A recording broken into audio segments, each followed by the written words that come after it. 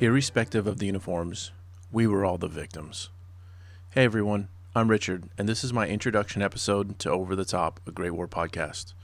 That was a quote by Henry John Patch, a British supercentenarian veteran of the Great War. This podcast is all about World War I and will cover events that led to the outbreak of the war all the way through Armistice Day. I believe we're at a point in our society where many people brush the Great War under the carpet and tend to forget about it. I think it often gets overshadowed by World War II. I think if you walk down the street and ask people simple questions, say like what years did the war take place or who was involved, most wouldn't have an answer to these questions.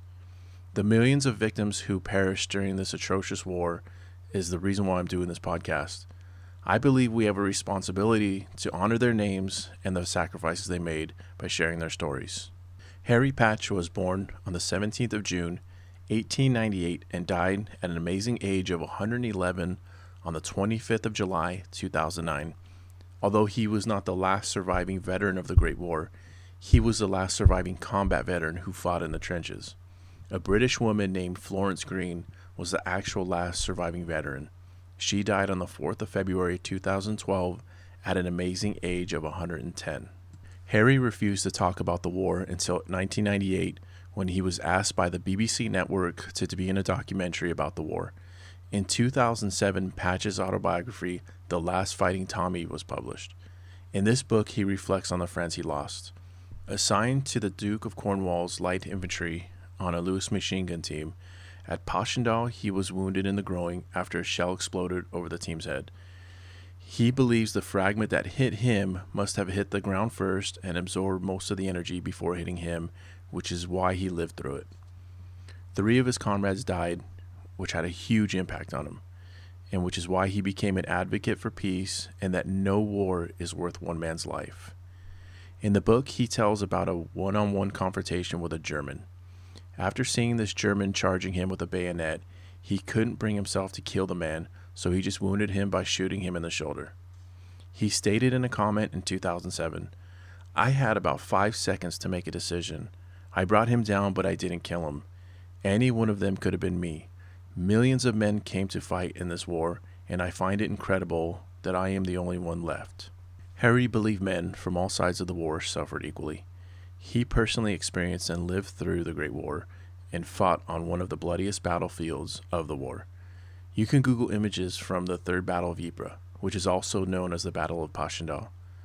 It looks like a wet, muddy, apocalyptic wasteland. One of the most famous photos you can see is a group of men walking on wooden planks over a muddy swamp. Where there should be a forest, there's ripped, shredded trees. You can see where the artillery just tore through them. It doesn't even look real. It looks like the end of the world. It was just 10 years ago when Harry passed on. Think about that.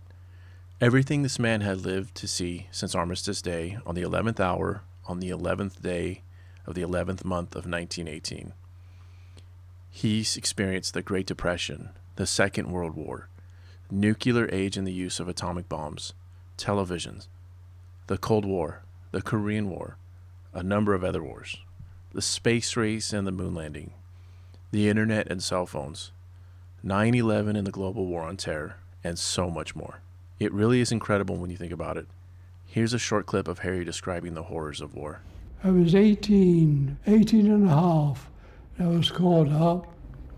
I saw 2 battlefields, one at Passchendaele and one at Pilkem. I shall never forget it as long as I live.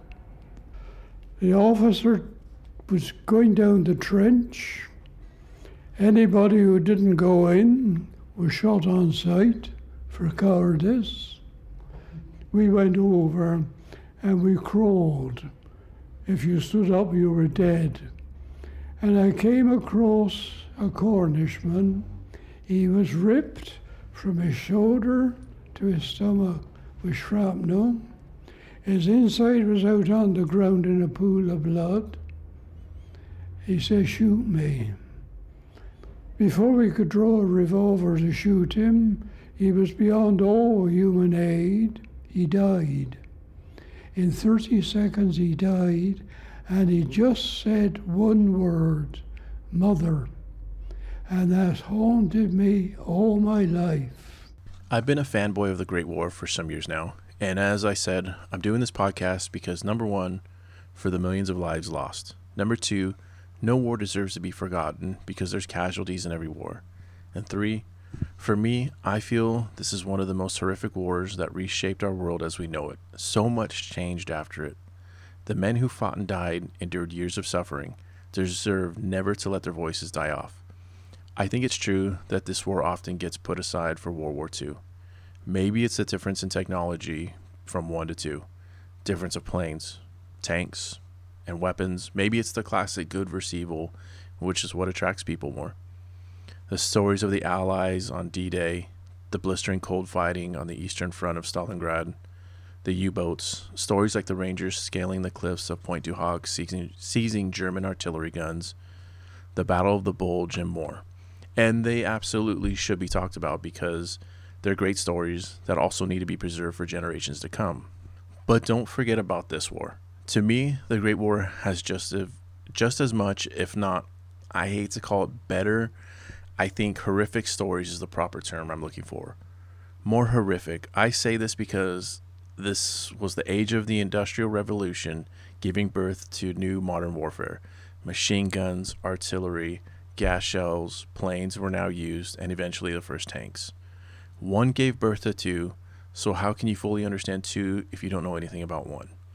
I like to tell people that when they ask me the question, why are you so interested in this war and not the more popular one? It's estimated that there was around 40 million casualties in the 4-year time period, and 20 million of those were deaths. And these are just estimates. Sadly, we'll never get a real number, which in my opinion could be a lot greater. In this war, it was common for a death to be undocumented. Think about a day like August 22nd at the Battle of the Frontiers. 27,000 French soldiers died in just one day alone. In fact, 75,000 French soldiers died in the month of August of 1914. Think about the Battle of Verdun. It lasted 300 days. The German and French death toll, not casualty, but death toll, was 305,440, and that doesn't include the unrecorded deaths. Boys enlisted as men. Boys also ran away, never to return. People also enlisted under false names. Times were different back then. Also, think about the bodies who were blown apart beyond recognition. There can be an arm over here, a leg over there, a torso just a few yards away without a head, and you multiply that by who knows how much. How can you account for that? I mean, think about that number, and then you try to total them up at the end of the war. It's hard for me at times to grasp the level of death and carnage in just 4 years. It's the summer of 2019 as I'm recording this intro episode. What if there are around 40 million casualties since 9/11? Would somebody call a truce? A timeout? Would some world leader finally say we've had enough and we can't bear to see any more bloodshed? Is there really lessons learned from nations going to war? Harry Patch tried getting this message across. From a guy who's been to hell and back, he was an advocate for peace, and according to him, nothing justifies it. First disclaimer I'm going to make. I'm not a historian. I don't have a PhD in history. I'm not a know-it-all. I'm just an average Joe who became infatuated with the stories of the men who lived through the nightmare of this war. So any factual information you get from this podcast comes from what I've read about. The first book I read was a fictitious novel, which I'm sure if you're listening to this, you've probably read it. I'm talking about a book called All Quiet on the Western Front, the story of Paul Baumer, a German soldier fighting through the physical and mental stress of war. It's a really good book. Then I read 3 autobiographies from different sides of the war. Each one is amazing. All 3 tell their versions of the war, so much in common, yet such different perspectives. The first was by a German named Ernst Junger. His book is called Storm of Steel. Junger, a well-educated man, an adventure seeker and entomologist before the war, was a highly decorated soldier, a real warrior for that time. He somehow had a dark lust for the war as if he was born for it. He was wounded 7 times during combat. The last injury was a gunshot through the chest during a British assault. After the war, he became a successful and well-respected author. The second was by a peculiar British man named Robert Graves. His book is titled Goodbye to All That. Graves was an Ivy Leaguer type who viewed the war as duty to country. He was badly injured from an explosion. As his body was being carried back to the rear, they actually thought he was dead. They put him with the rest of the deceased.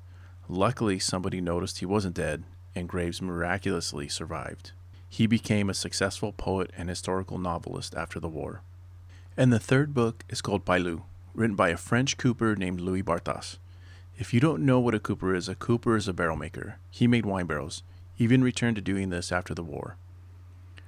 Pailou is about a man being pulled from his normal happy life to participate in a war that he didn't approve of. As others seen it as their duty, as their time for glory, he couldn't understand it all and seen it as senseless.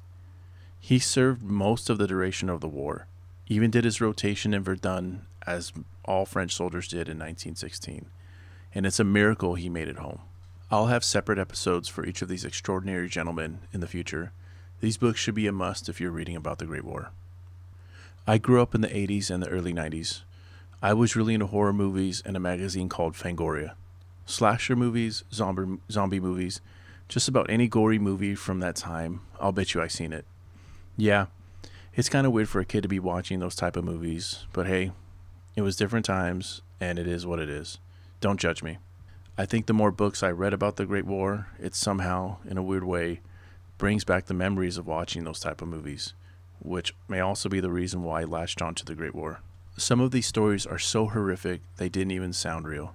Men trudging through the mud, stepping over decaying bodies of their fallen pals. Stories of rats feasting on dead bodies, sometimes a person still alive but too badly injured to stop the rats from feasting.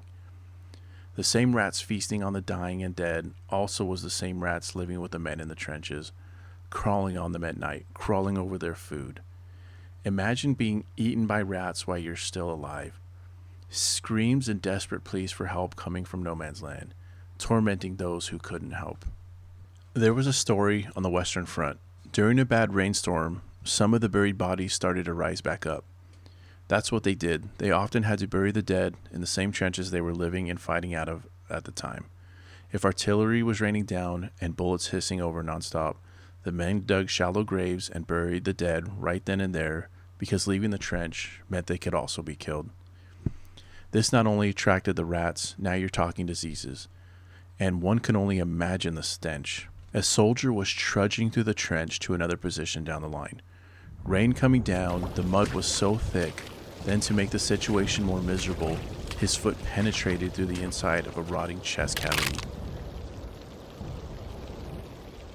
I mean, can you imagine that your foot is in the inside of a decaying human chest? The stench of its slimy, rotting carcass would make any man's face turn green. Bodies being blown apart, blown into the open, even blown into trees, the carnage and gore seemed unreal. Sadly, this isn't some movie with special effects. These stories are real. This is what those men had to endure. As my book collection started to pile up, and after the handful of times I had to hear my wife say, "Take these books to the garage. It looks like clutter. Blah, blah, blah," in that exact same voice, the last thing I wanted to do was let them collect dust in the garage. I would rather donate them to a library if it came to that. So I asked myself, what was I going to do with all these books? Starting a podcast was the answer, and now I'm here. This, of course, is a podcast about the history of the Great War, but I want it to be more than that. It's also retelling the personal accounts and experiences from the war. This is the most important thing we can preserve, the stories of what was seen through their eyes. History sometimes can be boring.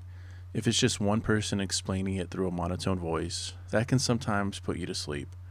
What I'm striving for, my vision, is for this podcast to be scary, shocking, gruesome, emotional, just as they witnessed it. I'll also do some biography episodes on people who may not have played a role in combat, but played some form of role in the war that I find interesting. And this brings me to the second disclaimer. Well, maybe not so much a disclaimer. I think this is me apologizing for something before it happens. I was in the Army for 9 years. I picked up a couple bad habits, and one of those bad habits is cursing, and it's still with me today. I once cursed in front of my grandma, and that didn't go so good for me. I can't help it. I will do my best to limit it, but when I get passionate about a story I'm telling, or even when I start fumbling some words, it's just easy for me to start lashing out curse words. Sorry, I'm human. It just happens. There will be some explicit language, and to anyone who might be offended, I apologize and hope you stay on board for the show. Now, about recording episodes. I record out of my home, as I'm sure a lot of podcasters do. My wife made me a little studio in her home that I'm now calling Les Studio, and it's working great for me, so there's no plans to change anything. But this also means there's going to be some challenges and interferences for me to work around. If by chance you hear some sounds in the background, like somebody may be in the room with me, some sort of heavy breathing like Jabba the Hutt, don't get scared or worried for my life. It's just my English bulldog doing what he does best. Snoring, burping, farting, and breathing loudly. I mean, for real, he's pretty loud and rude. He walks around the house as if he pays the bills. I can't lock him out. He'll just voice his disapproval of the situation. And I can't edit him out. That's beyond my editing skills. So we'll just have to accept the fact he's part of the show. A silent, hoping silent, as I'm doing the fingers, guest. Also, it's hot as balls in the studio during the summer with no AC. So I'm not turning off the AC to record. I'll have a melting breakdown if I did that. So if you hear the air blowing, which I'm pretty sure you won't, just know it's for my comfort and it's to prevent me and my dog from having heat strokes. I really don't know how long each episode will be out the gate. This type of podcast is new to me. And by this type of podcast, I mean there's no interactions with any other human. It's just me, myself, and I talking into a mic. Unless I'm conducting an interview, of course. I script these shows to have some sort of smooth flow, or at least that's what I'm hoping for. I would like to get the episode around the 45-minute mark, but I think it'll take a couple recordings to set the groove, so I'll just play that by episode. Podcasts like this aren't easy to put together. There's mountains of research and information to collect along with editing. It's going to be a challenge being it's a one-man show, but I'm up for this challenge because talking about the Great War makes me happy. I enjoy this. In a perfect world, I like to get one episode out a week, but I don't want to overcommit myself out the gate, so I'm thinking more like an episode every other week to start. I think that's doable for now, but again, this can change. When I started the process of putting Over the Top together, I was stuck on a timeline. I had to take some time and really think about how I wanted to lay this out. Like traditional history, it makes sense to cover from start to finish as it happens. It makes sense. Having consistent jumping back and forth from timelines could possibly ruin the flow and make things confusing. But there can be exceptions. What if I just put an episode together, let's just say about the Battle of Champagne, and later on I come across historical information that I may have missed or just learned about that I find exciting? I would like to share that information, and I think it would be okay to go back and talk about it. For the most part, yes, I'll try to cover from start to finish, but I think from time to time, I may go back and cover something. Also, my episodes on what I'm covering is based on the availability of information. For example, just in 1914, after the kickoff of the war, there were dozens of battles between August and December of that year, and information and books on each of these battles isn't readily available. Books on the Battle of Tannenberg, First Battle of Ypres, and the Marne are readily available, and they're easy to get.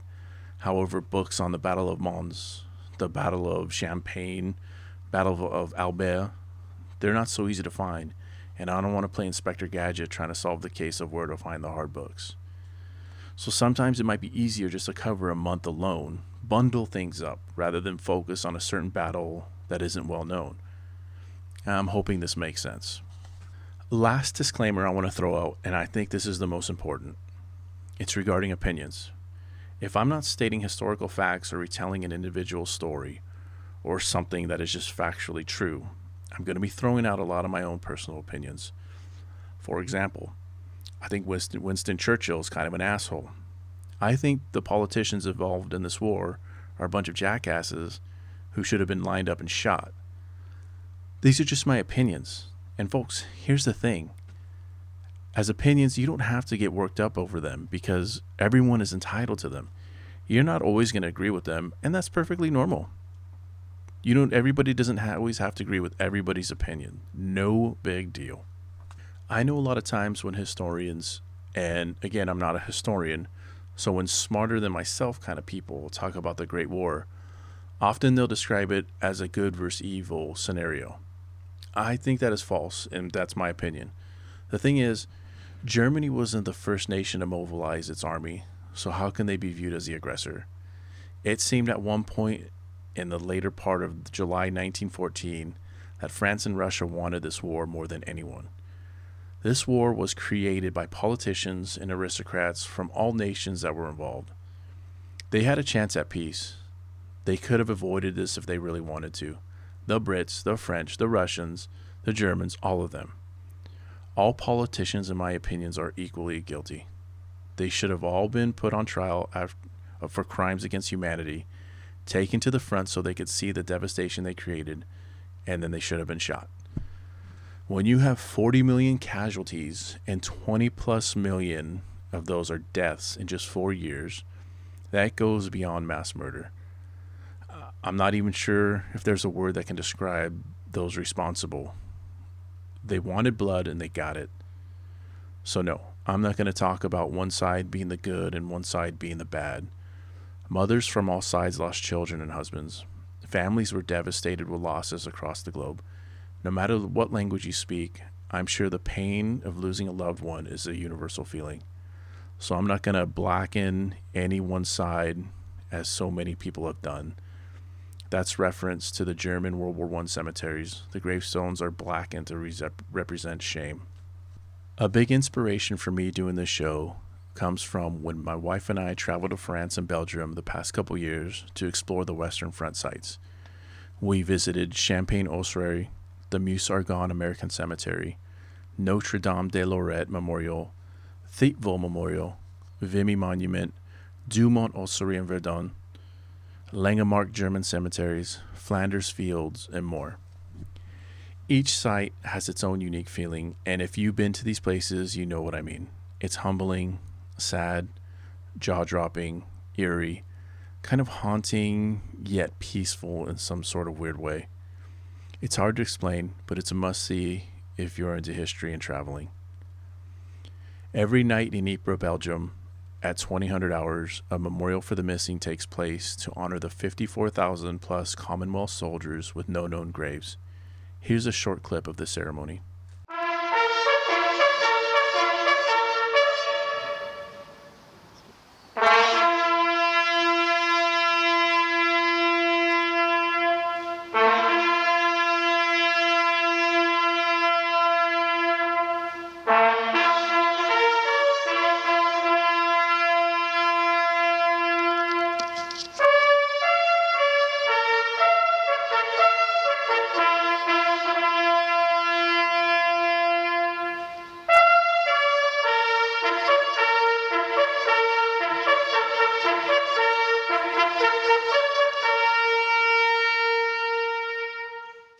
And I think that's going to be it for this introduction episode. Please like and follow Over the Top, a Great War podcast on Instagram and Facebook. I'll be posting release dates on upcoming episodes, and I'll try to entertain you with Great War photos. You can also email me at ottpodcast@gmail.com.